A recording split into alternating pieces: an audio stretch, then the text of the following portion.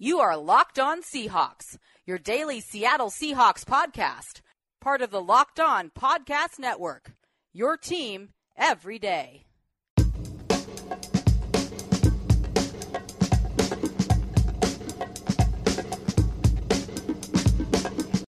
Hi, and welcome to the Locked On Seahawks podcast. I am Grant Goldberg, joined by Spike Friedman. And Spike, I don't know if you're a fan of Community, but there's a certain gif where Donald Glover walks into a room with a bunch of pizzas in his hand and everything's on fire. That's what it was, basically, logging on to Twitter yesterday morning and just having all day arguments about Pete Carroll, Russell Wilson, who needs to go, who needs to stay, and it was just a train. It was something nasty to watch. Yeah, and I'll say just before we dive into the life of the Seahawks, this is the Locked On Seahawks podcast. I'd say the premier 4-day-a-week Seahawks podcast on the internet. I don't think there's another one, but if there is, we're better than they are, right. And I'm going to say that. And before we dive into some Twitter talk, remember you can always follow us both on Twitter. You can follow Locked On Seahawks on Twitter. You can subscribe to us on iTunes. You can do all these things. We're a podcast. You do all the podcast things. Because, yes, we're going to talk about the horror show that has been the reaction to the Seahawks. Genuine. It's the second blowout loss in the entirety of the Russell Wilson era. The first came last year against Aaron Rodgers without Earl Thomas in Lambeau Field. That's the sort of thing you got to swallow. But this week's loss was tough to swallow, and the indigestion among Seahawks fans is palpable. It is palpable. Yeah, we are the pizza guy on fire. Evil Troy is good Jared Goff, I guess, under this metaphor. What are some other Community refs? Chevy Chase is Jeff Fisher, and so he had to go. After revealing himself to be increasingly evil over the run of the Rams. I feel like if we try to take it any further, it's just going to be a stretch. So I'm going to cut us off right there. You think it'll be a stretch? I don't think it would be a stretch. I think it has been a stretch from the beginning. Like we said, you can find us on Twitter. I'm at Grant Goldberg, and Spike is at Spike Friedman. And Locked On Seahawks is at Locked Seahawks. And so we'll have all our content that we usually have on there on our Twitter accounts. And you can find our shows on LockedOnSeahawks.com. And wherever you listen to your podcast, basically, if there's an app that you use to listen to your podcast, let us know if we're not on there. And then we'll do our best to get it on there so you can listen to us. Because we want you to listen to us. We have large egos that need to be inflated by strangers we don't know. Yep. Yeah. And so speaking of large egos, I think it's time to dive into just sort of where this team is at in the wake of essentially giving up the ghost in the division. Now, actually, you know what? Before we dive into that, let's just say I don't know that the Seahawks are as unlikely to win the NFC West as everyone thinks right now. I think most people think the most likely way for the Seahawks to make the playoffs is the Falcons, who looked very vulnerable against the Bucs last night, that they lose to really, really good teams in New Orleans and Carolina, and we managed to eke out wins against Dallas and Arizona. That's obviously the path of least resistance for the Seahawks to make the playoffs. But, Grant, I'm going to argue the NFC West, not out of reach. You ready for this? All right, I'm getting prepared as you speak. So continue, and then hopefully I'll catch up and I'll get as excited as you are. Okay, so first things first, the Rams have to beat the Titans now, or the Rams have to lose to the Titans, and that's possible. Seahawks lost to the Titans. Titans are a good team. The Rams are much better than the Titans, but they're doing it on the road. They got to go and deal with Tennessee. I believe in Tennessee. That's a losable game for them. Like, are you kidding me? The Titans are loaded with talent. They got Marcus Mariota. They got that run game.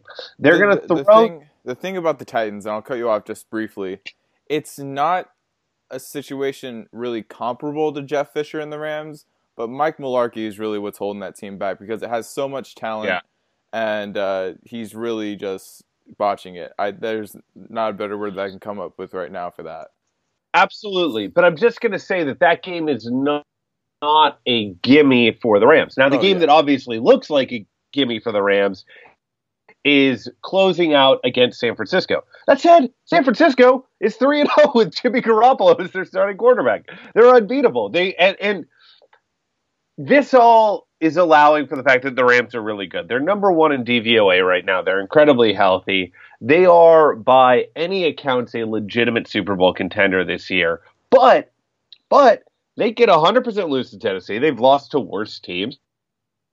And then San Francisco, their offense has genuinely gotten significantly better with Garoppolo under center, moving up, I believe, from like 27th in offensive DVOA to like 15th, which, 15th best offense in the league. It's not great, but it's like right around where the Seahawks are, and the Seahawks beat the Rams once in Los Angeles. Yeah, they're a real team in San Francisco, and you pair a Garoppolo with getting better in Kyle Shanahan's system. I don't know, man. Like, I'm just saying there's hope. Like, right now, I feel like the odds have it at like 2% that the Rams will lose both those games and the Seahawks will win both their games. And I think it's more like 7%. Right. And so I just want to leave that door cracked open. I will say this. Jimmy Garoppolo has never had a pass go incomplete against the Seahawks.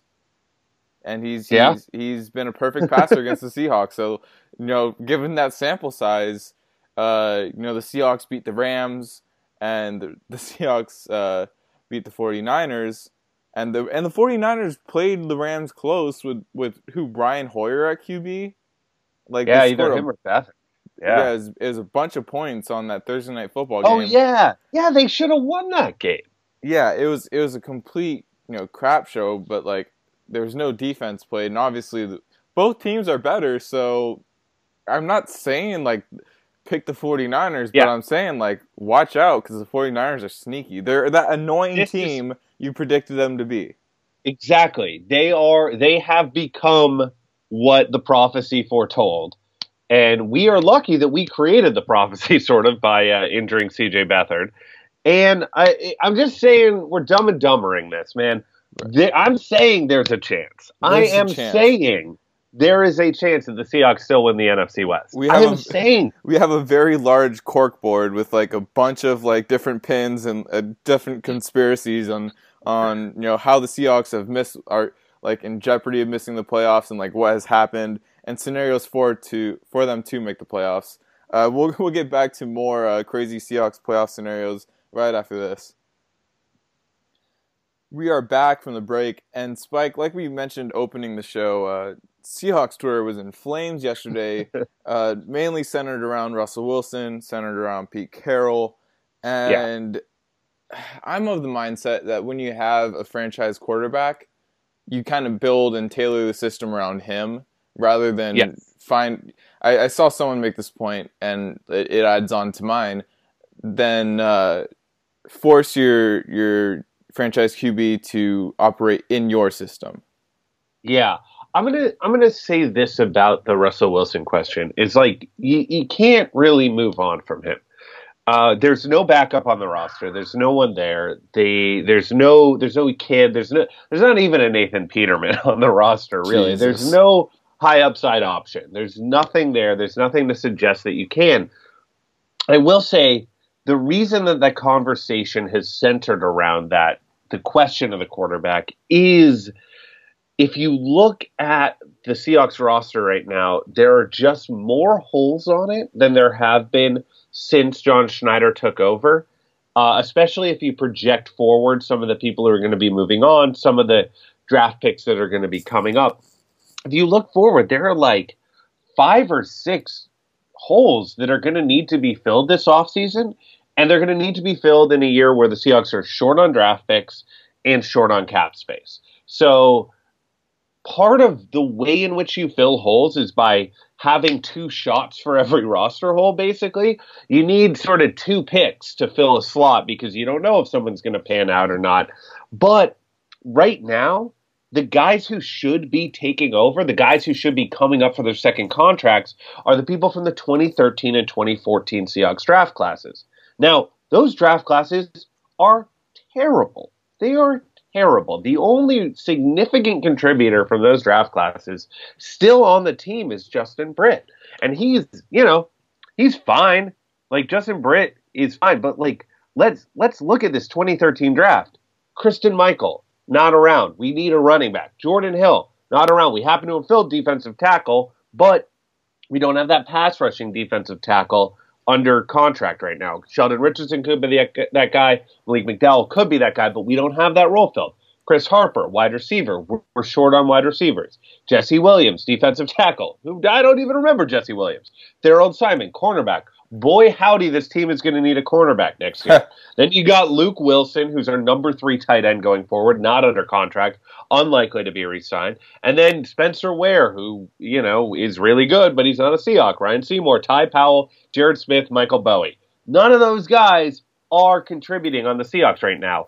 That is the draft class that should be our guys. Then go to 2014. You got Justin Britt, okay, and you've got Paul Richardson, who is a maybe to re-sign and only will re-sign because he's too inconsistent to demand a big contract somewhere else. Then you go down, Cassius Marsh, gone. Kevin Norwood was gone right away. Kevin Pierre-Louis, gone. Jimmy Staton, gone. Garrett Scott, gone. Eric Pinkins, gone. Kiero Small, gone. You're talking about 2 years in a row where you have 1.5 significant contributors to this team. That's not good enough. Only way... You have 2 options then. You either accept having a couple holes on your roster, or you burn it down by getting rid of your starting quarterback.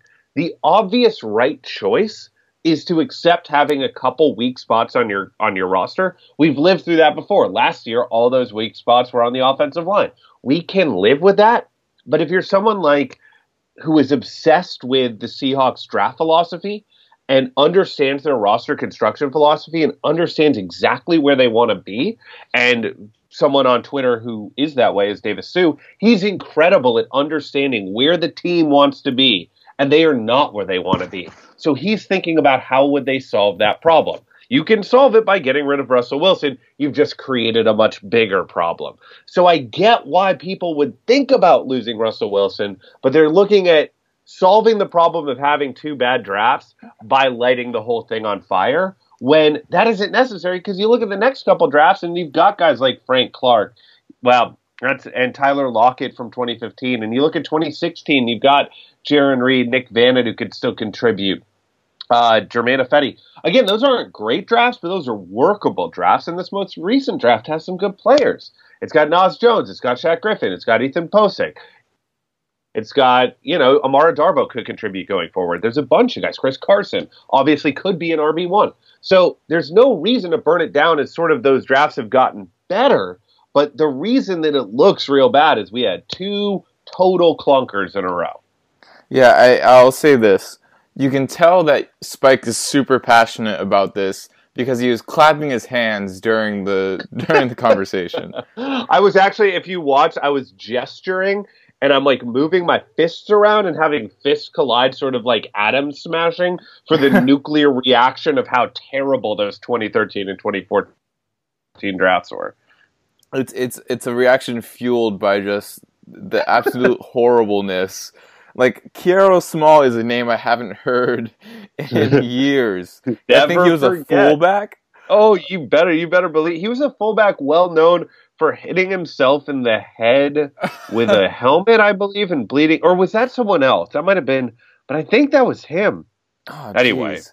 Yeah, and I will say Jesse Williams, I think he had cancer, if I'm not mistaken. It was a whole thing.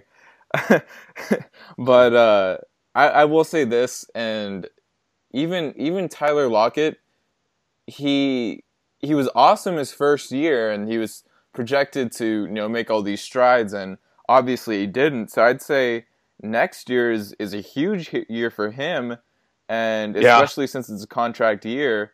Like, I think he's a very capable player, and he can very well go somewhere else and succeed. But I'd like for him to do it for the Seahawks, because he's obviously has the capability of being an exciting player, a player that makes explosive plays and sets the Seahawks up in good field position when other factors around him, like the kickoff coverage or things like that, help him out, but he's going to need to do stuff on his own. He's going to need to make people miss. He's going to need to get open more so than he has in the past few years. And I think his impact in more than one phase of the game, obviously, is going to be significant going forward for the Seahawks in a year where they don't have a ton of draft capital to expend trying to fill a kickoff returner position or another wide receiver position, especially if Paul Richardson walks. Yeah, and I think if Richardson and Lockett were both up for new contracts this year, you might give it to Richardson. But I think because of the timing of how this is going and the constraints that the Seahawks have around him, you kind of got to let Richardson walk and hope that Lockett can get fully healthy, get his speed back over the offseason, and look like that player he was as a rookie going into next year. And then pair him with Baldwin and hope that Darboh steps up, or hope they can find a guy who can be that third option as a pass catcher. I think that's how you have to do it, even though it's unfortunate. Again, it's another situation where you look at this roster and sort of for the first few years of John Schneider's tenure, everything went to plan. Everything clicked into place right where it needed to. Right now, things are not going to plan. And if you're a planner, if that's how your brain works, it's got to feel terrible to be a Seahawks fan right now, because not only are they unlikely to win the division, they still could, but not only are they unlikely to get a home playoff game this year, they're unlikely to frankly make the playoffs this year, but they're also unlikely to be better next year than they are this year in terms of pure roster talent. Right. If they're going to be better with the current roster makeup that they have, they're going to need to rely on these guys that are injured right now to be healthy. They're going to need to rely on a guy like Malik McDowell, whose status with the team with his injury was already in question, but now with some off-the-field issues is even more in question. They already took his signing bonus away, but we're going to need guys to fill in like that. We're going to need a guy like Amara Darboh to step up, and a guy, not as a full-time corner, but Nico Thorpe to get better suited to play some snaps if that's the case, if they can't really bolster that position in the draft or free agency. Yeah, and I feel like they're going to have to be trading down. It's just it's going to be this offseason is going to be very tough for John Schneider in a way that he has not faced a challenge like that yet. Right. I think that it's gonna suck, obviously, to watch them trade down from the first round, being that they're gonna have the highest pick they've had in a few years. Yeah, but probably. Yeah, if it all unfolds as it's currently projected to, they're gonna need to trade down because of the lack of picks that they had, trading for Sheldon Richardson, trading for Dwayne Brown, trying to infuse the roster with as much new talent as they can, hoping to land on something. Because you're right, they've had very spotty drafts in the past few years. Granted, we have Frank Clark, like you said, Naz Jones, like you said, and even Chris Carson, but he's hurt. We're going to need him to come back from injury and be the player he was before. And that's hard to do with an ankle injury, because we saw how it affected Thomas Rawls, and we can't rush a comeback like we saw Thomas Rawls do. Yep. Yeah. Carson. Carson could play. If we're live for a playoff spot, he could play Week 17, which is wild to think about. Anyway, we should probably take one more break. We'll be right back after this, wrapping up today's Locked On Seahawks podcast. We are back from the break. This is the Locked On Seahawks podcast. I'm Grant Goldberg. You can find me at Grant Goldberg on Twitter. And Spike Friedman is on the show, like always. And you can find him at Spike Friedman on Twitter. And Spike, there's been a lot of negativity, like we've been saying, a lot of pessimism. But, there are still some silver linings that we can find throughout this Seahawks season. I think that we can look hard to find them, but they're there. Spike, do you have any that, you can find right now for the listener? Yep. And maybe you can find something else later, a little more in depth, that you can talk to about and calm them down, basically. Yeah, I want to have some optimism going into these last two games, because if we win them both, we got a decent shot at this thing. And I will say, as bad as the Seahawks run defense looked last week against Todd Gurley, and as daunting as the challenge is against a Dallas offensive line that's very good, and Ezekiel Elliott fresh coming off of a suspension, which is its own bag of worms that I don't really want to get into. But I will say that as bad as we looked last week, Bobby Wagner should be way more healthy this week. He barely was able to play safely last week. He's another week to heal up and regain his speed and strength. So you can imagine him being a more effective version of himself, maybe more like a 95% Bobby Wagner versus the 70% Bobby Wagner we see miss tackles last week. And then the other part of it is KJ Wright will be back. He's not officially through the concussion protocol yet, but all expectations are that he will be on Wednesday. So that sort of gaping hole in the second level of the Seahawks run defense that allowed for those game-changing Todd Gurley runs, those long runs that weren't just 5 or 6 yards, but were 10, 20, and then that long touchdown run, those probably won't be there even against a running back as good as Ezekiel Elliott, which gives us some hope going into this week. What we saw last week from the Seahawks was uncharacteristically bad, and I don't think there is a reason why we should expect them to be just as bad again this week. So that's the optimism I have. What do you got, Grant? Well, I was just going to add to your point. That was the worst we saw the run defense since probably the Tennessee game earlier on in the season. And like we said, Bobby Wagner's going to be healthy. KJ Wright's probably going to be healthy. So we can be optimistic going against Ezekiel Elliott, which is kind of weird to say given what we just watched. But there's reason for it. And reason for, I think, a better game for the offense, more specifically Russell Wilson and the offensive line, is because the Cowboys don't have an Aaron Donald. And the difference of Aaron Donald between whoever the Cowboys has is significant. Aaron Donald against any defensive tackle is significant.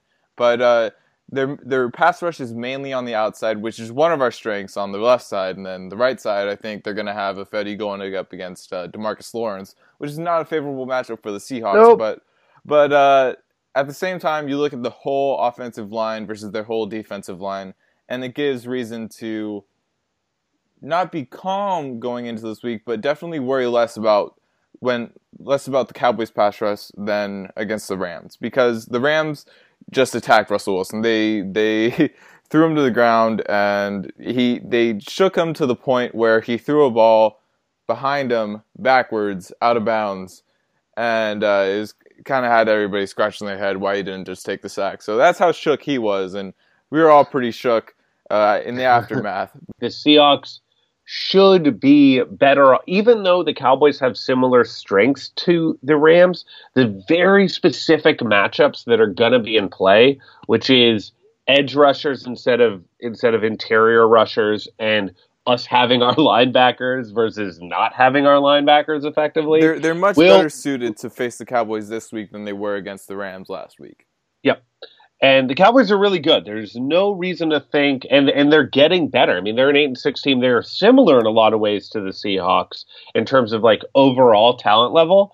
And some of those matchups are, ugly, but like some of them are like fine. Like again, like the Cowboys secondary isn't that good. It's not as good as the Rams. They're not as healthy as the Rams. I mean, Sean Lee will be healthy, which is, let's just stick with the silver lining. We talked about the good things that could happen. Let's wrap this up. We're going to talk more Cowboys later this week. Right. I think one note that I want to leave us on, I think that this week we should see a good game from Doug Baldwin. Now, if we don't see a good game, I think there's really reason to believe he's dealing with an injury that we don't really know about. Yeah. Who is the slot corner for the Cowboys? I don't know. I'm not going to. It might be Orlando Scandrick. I don't know if he's healthy, but I think that's the guy who's over there. But this has been, we're closing the show on a good note. I think that we can close the show more often than not with optimism, especially about the Seahawks, because they give us reason to be optimistic a lot of the time, and we ignore it a lot of the time. But I think it was a good show. I think that it warrants a 5-star review from you, the listener. And if you leave that review, leave your Twitter handle in it, and you can be entered to win a Pro Football Focus Edge membership. You can play a draft on draft.com. You can use the promo code LONFL, and you can get a free draft on your first time. And so while you're not a big baller spending dollars at a time like Spike, you can test the waters for free. Yeah, you can get your money back if you lose. All right. I think that's it. Is that it? That feels like it's it. It feels like it's it. So for Locked On Seahawks, I'm Grant Goldberg, at Grant Goldberg on Twitter. And I'm Spike Friedman, at Spike Friedman, also on Twitter, also signing off.